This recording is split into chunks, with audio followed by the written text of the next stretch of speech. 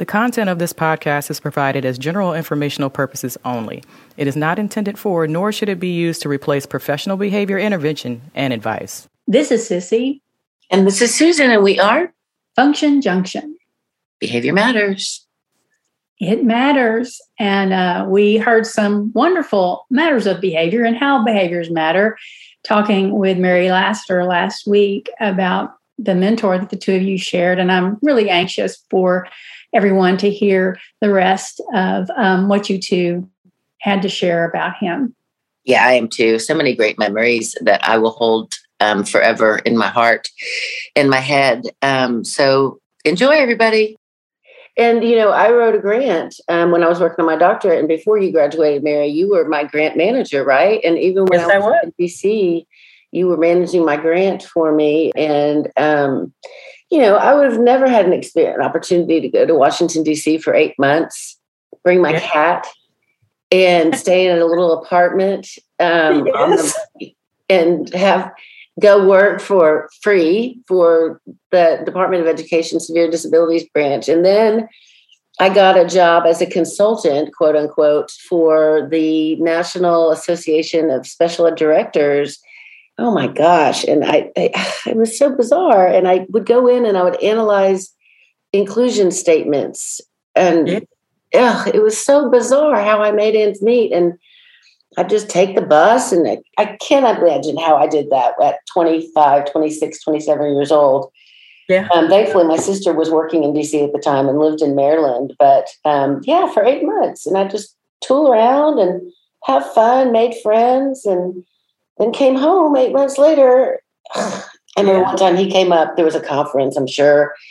And there was a conference, I remember. And Dr. Don Hunter was my boss at the Department of Education. And I remember going on a walk with my niece, Jen, who was like 5 at the time. And he had her on his shoulders walking through the mall in DC. And just, I have a picture of that. I have to find it. It's just you talk about his smile and his shiny eyes, and you can see that in the picture. He's just smiling and just such a great man, great mentor, great guy. Yes, he was. He was fabulous. The last communication I had with him was on December 5th.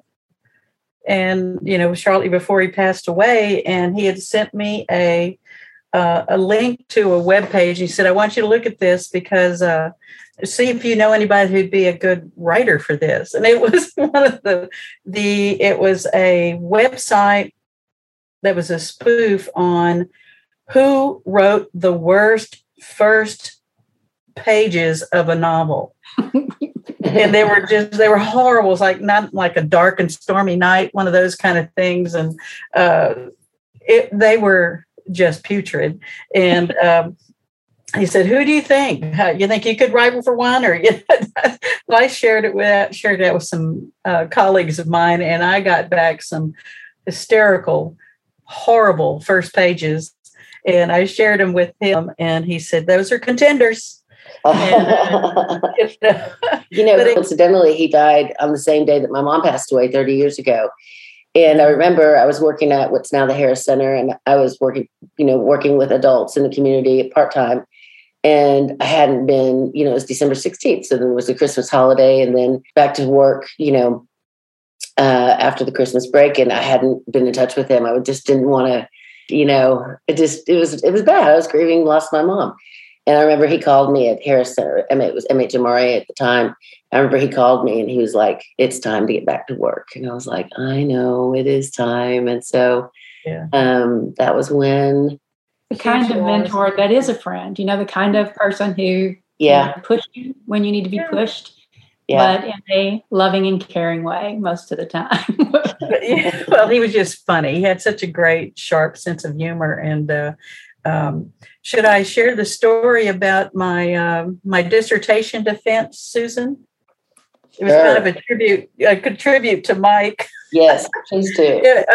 Dissertation defenses, of course, are pretty serious events. That's part of your elephants that you jump over. It's one of the elephants, and knowing Mike and in my committee was very CUIN, our curriculum instruction people. They had no clue what I was going to be doing with my my dissertation defense, and except Mike, because it was such a single subject design, and these were other people that were doing all kinds of other different types of research and hadn't a clue what I was getting ready to do.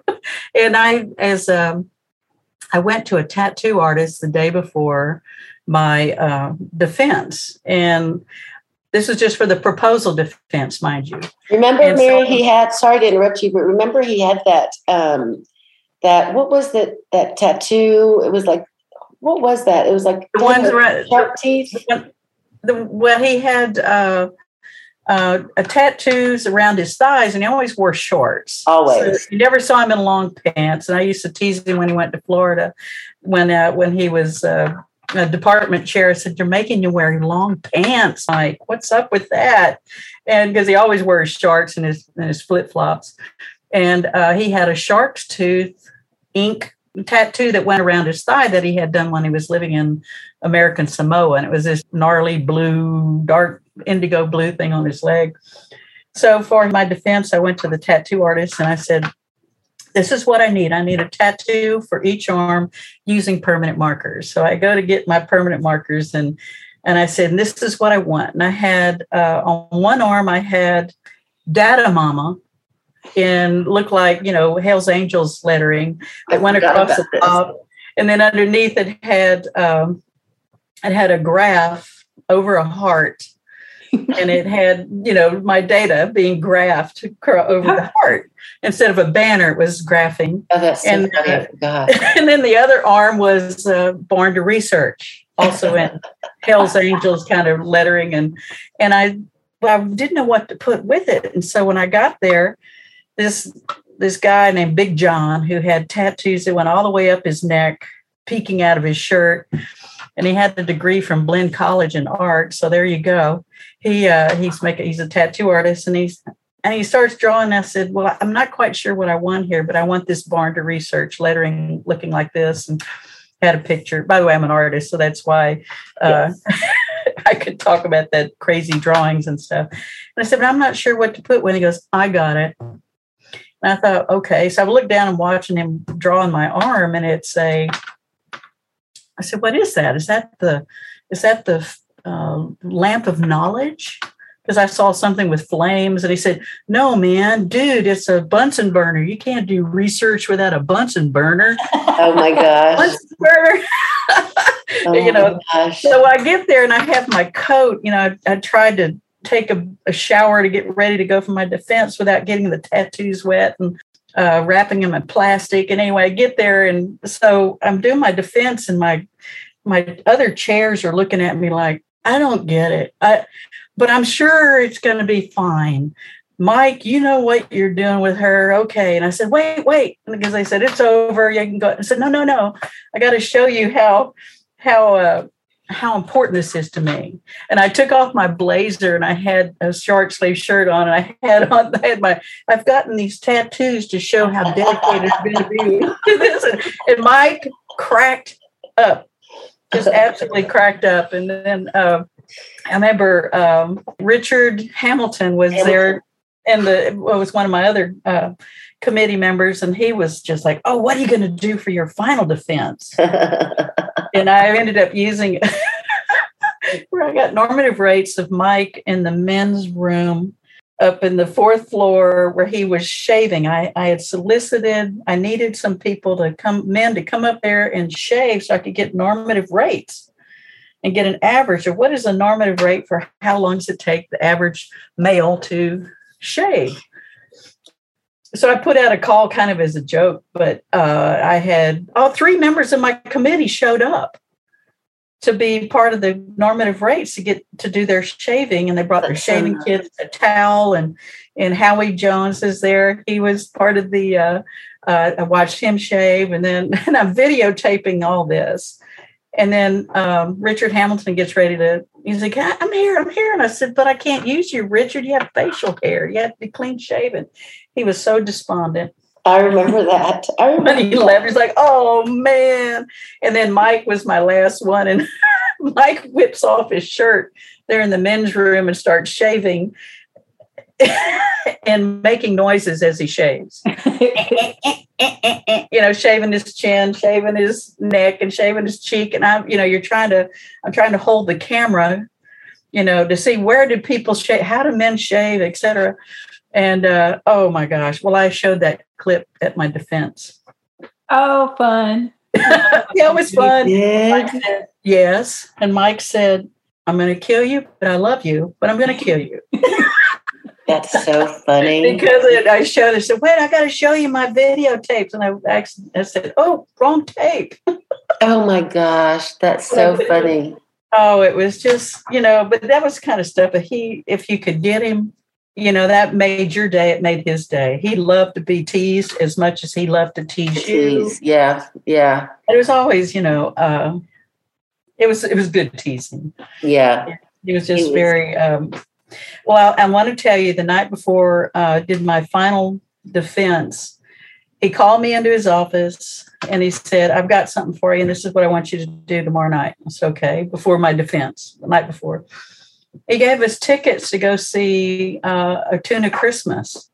Oh, fun. So Randy and I he said, I don't want you to think about it. That was so nice. I don't want you to don't even think about it. Just go. Is Tuna Christmas a Texas thing, a Galveston thing, or do they do that all over the place? Oh, it used to be all over Texas all year round. But Mike would do that kind of thing. He was just so generous. We talk all the time about how important relationship is, Exactly. And what you guys are sharing is he understood that concept to the nth degree of building relationship and truly connected with you guys and helping you. And, Sissy, was evident too. I watched his memorial service that they played it back. You can click on the link and watch it. And it's about an hour and a half long of one person after another, after another, after another, sharing funny stories, sweet stories, inspirational stories about what he did for them. So we were not alone,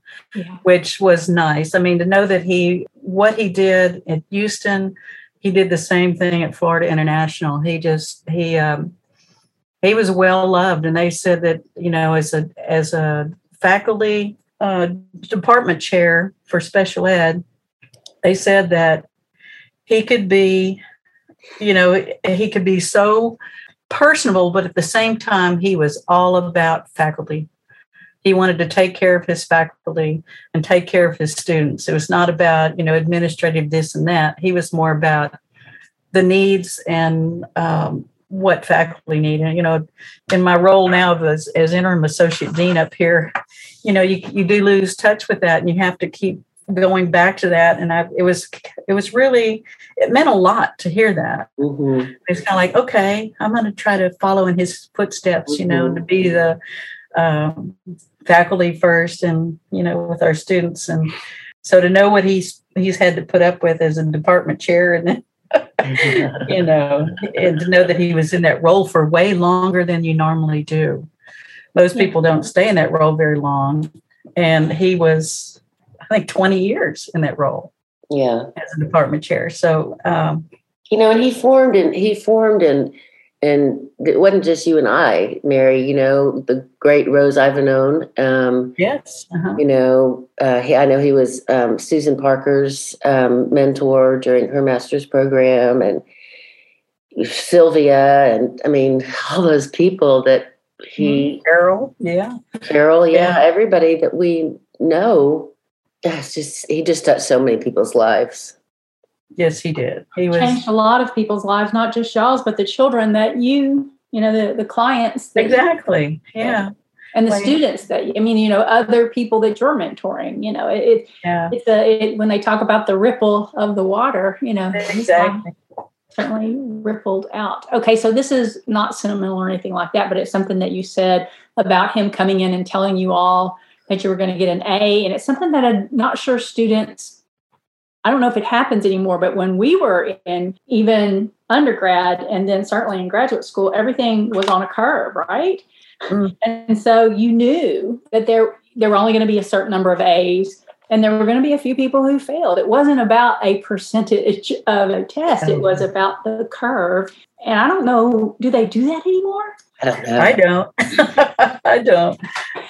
You know, that's a reflection on me as a teacher if I don't have people stepping up and doing what they need to do and get the good grade, because it falls back on me not giving them enough feedback, informative assessment. And, you know, I'm not one of those like, well, they didn't get it.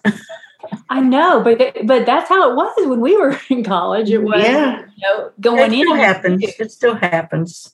Yeah, that the bulk of people were going to fall here, and then there were going to be people on the outskirts. And I always remember thinking, that doesn't seem fair to me, because I know, right? 100% of the topic, I should get an A. But anyway, that's a... Yeah. Well, Mike knew what he was talking about, because he understood, you know, we were at a different caliber. We were doc students. We weren't just messing around because it was expensive, and we were serious. And yes. So and by the time you were a doctoral student, you are in your area of expertise. You are going to dig into it. It is not going to be, I mean, that to me is a little different than, you know, when we were, I mean. You know, what's so crazy is that I almost didn't even go to U of H. I almost went to the University of Illinois in Chicago. And I remember I went up there. My sister lived in Iowa, and it was close by. And so I remember I went up there and I looked for a place to live and all this stuff. And then my mom got sick again. And I didn't want to be away because I was really the only person here in town who could, you know, help take care of her. And so that I told them, no, thank you. And U of H accepted me too. And so I ended up going to U of H just because, you know, craziness, just crazy. Mm-hmm. Yeah. Good stuff comes out of crummy stuff sometimes. Yeah. It brought you to this relationship with, you know, Dr. Brady. I remember one time, speaking of my mom being sick, we had gone to the doctor for something, and I had to go to class because it was a really important class and I couldn't miss it. And so my mom came with me, and I remember she was sitting in a chair, and he was so nice to her. He was like, "Hi, Mom." And, you know, it was talking about single subject design and, you know, all that stuff. And my mom, I remember, was just sitting there just like in the daze, like, what is this guy even talking about? But he was so kind to her. And she just sat there and came to class with me. I don't know why I did that to her. Why I had her do that. But anyway, maybe she asked you. Maybe she asked to go with you or something. Maybe she did. I don't remember. Well, I have other stories, but they're not always the stories that are appropriate for that, because he loved to have fun. And I remember one time in Washington, he was in search of the perfect martini. That was a sojourn. And I think another time when we were, he and my husband had too much grappa.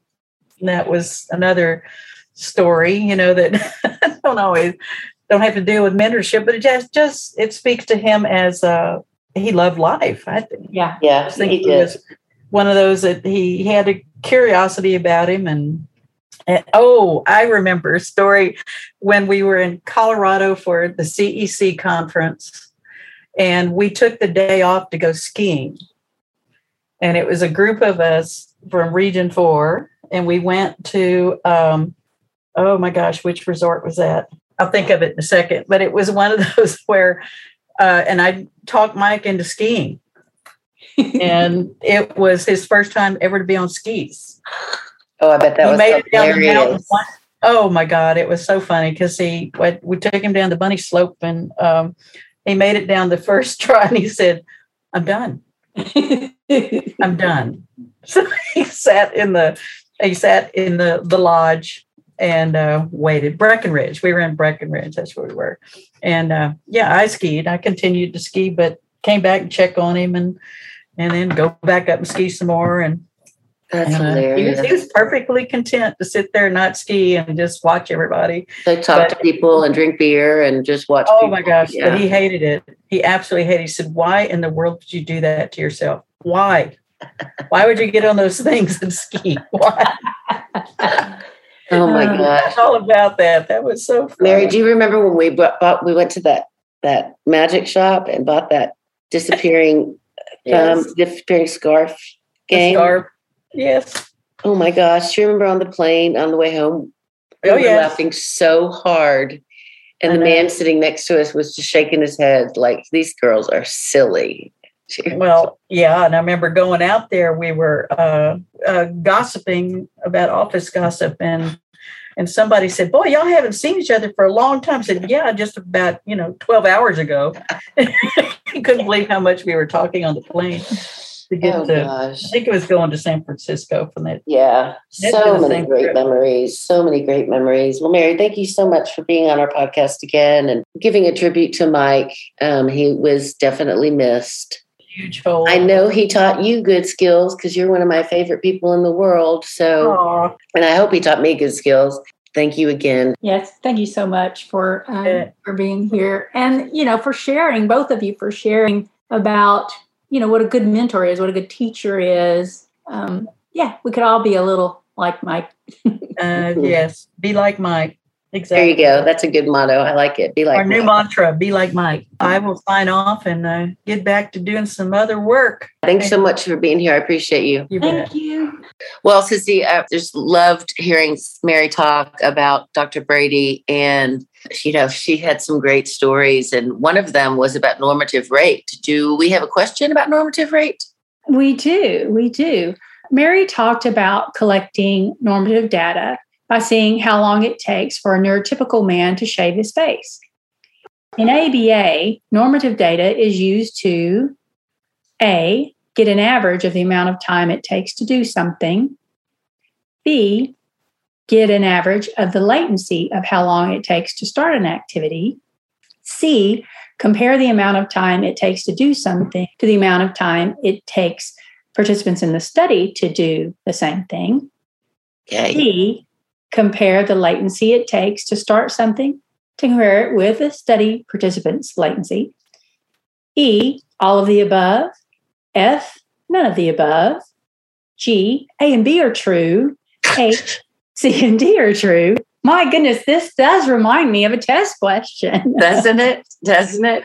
So you take normative data, you're not really trying to we can rule out A and B because you're really looking at normative data to compare with the study participants. And it could be duration, right? How long it takes to shave. It could also be how long it takes to start to shave. So it could be latency. So I would have to say that H, C, and D are true. There you go. I agree. So, you're looking for what does it look like when an average person does this activity? And you're looking at several people who are considered, quote, average to doing the activity so that you can then say about how long is typical so that whether the person that you're trying to teach this to is getting close to a normative rate. There you go. I did a study in graduate school about a girl folding pizza boxes. And at first she did it like it took her 3 minutes to fold one pizza box. And then we put on her favorite music and we embedded auditory prompts within the music. It was Clint Black back in the day when we had Walkmans. And Christina went from 1 box in 3 minutes to 3 boxes in 1 minute, just with prompts being interspersed through Clint Black singing of "Keep going, Christina, keep going." So that was kind of fun to get the normative rate and then see her rate increase so much. But anyway, you guys, as always, thanks so much for listening. Next week, I have a story about a young lady who is on the autism spectrum and had some pretty significant behavior. So we hope you'll listen.